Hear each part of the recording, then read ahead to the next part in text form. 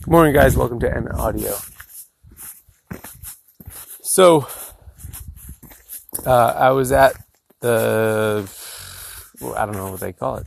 The thing at the elementary school where you go and you meet the teacher and they describe what their teaching philosophy is and what they're going to be learning with the kids that year. And the second grade teacher, we have two daughters in second and fourth grade this year. Second grade teacher said, in second grade, they are at the point where where they have been learning to read, but now they're reading to learn. And I thought to myself, because that's so true of so many things in life. So let's take it to spoon carving immediately, because why not? When you are just starting out spoon carving, you are learning to carve. You are learning how to physically do it, how to do it safely, what the limits are of your abilities, and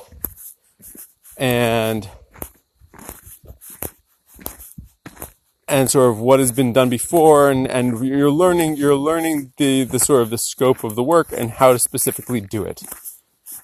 Once you've done that for a while, and I would say it sort of shifts, but gosh, probably it's the same as with reading, right? It's a couple years of doing that, you'll find yourself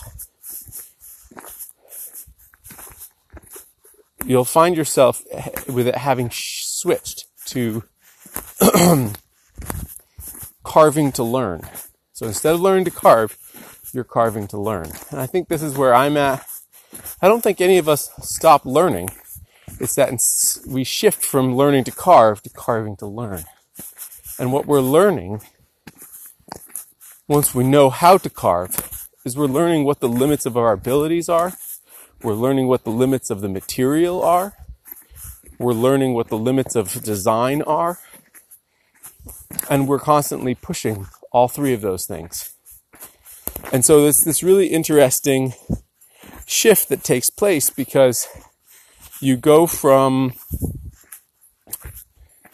feeling like there is a body of work to be mastered to feeling like you are at the edge of your ability with a solid understanding of what is possible, and you're constantly trying to nibble away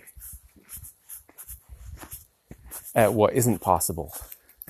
And it doesn't have to be something where you compare yourself to others. It's not like you have to say, so-and-so can do this, and I'm not even close to that, so I'm still learning to carve, because I won't be carving to learn until I'm at that point. No. This is a shift that happens within yourself. Because I think that there's sort of I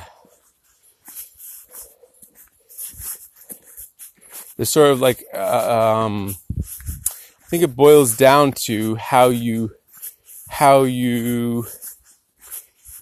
see carving or whatever you do within your life. Is it a practice which allows you to explore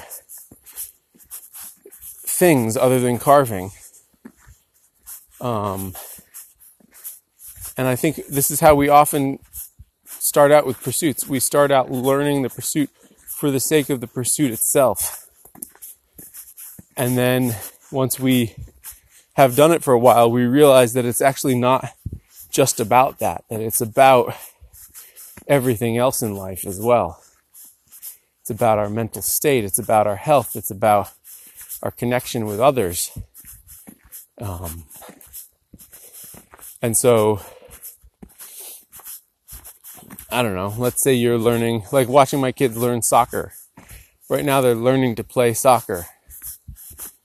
Right? They're learning the rules. They're learning how to kick a ball.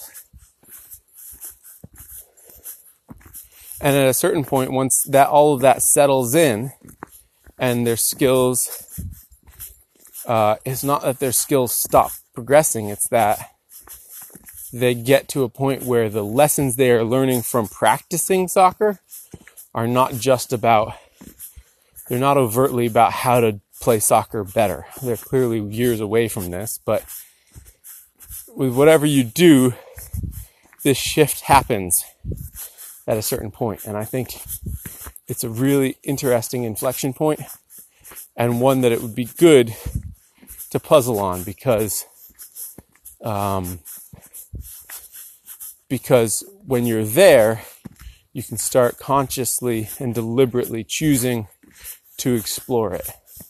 And that's where a lot of the good stuff happens.